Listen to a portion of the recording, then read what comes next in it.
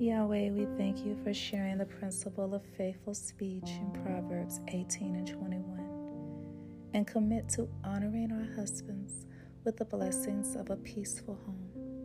We bind the spirit of conflict according to your word in Proverbs 17 and 14. We delight in the treasure of your promise to bless and ordain our marriage according to Romans 1 and 17.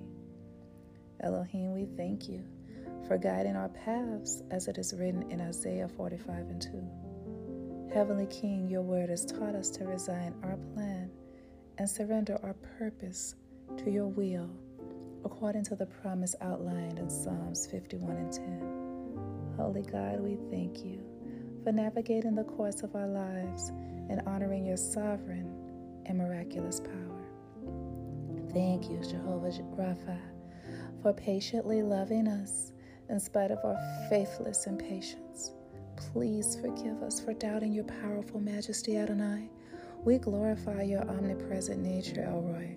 We bless your holy name, Elohim. Thank you, Jehovah Nisi, for healing us as it is written in Matthew 9 and 29. We thank you, Jehovah Jireh, for empowering our faith, encouraging our spirit, and edifying our minds. Thank you, Jesus, for cleansing our hearts and minds according to Ezekiel 36 and 26. Thank you, Lord, for carrying us in this journey. Elohim, we seal this prayer by faith in Mark 10 and 9, and we decree your word. Therefore, don't let anyone separate what God has joined together.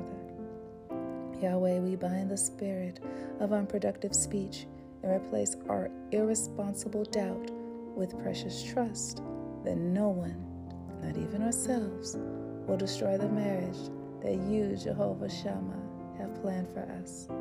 We stand on your promise in Malachi 4:2, Heavenly King.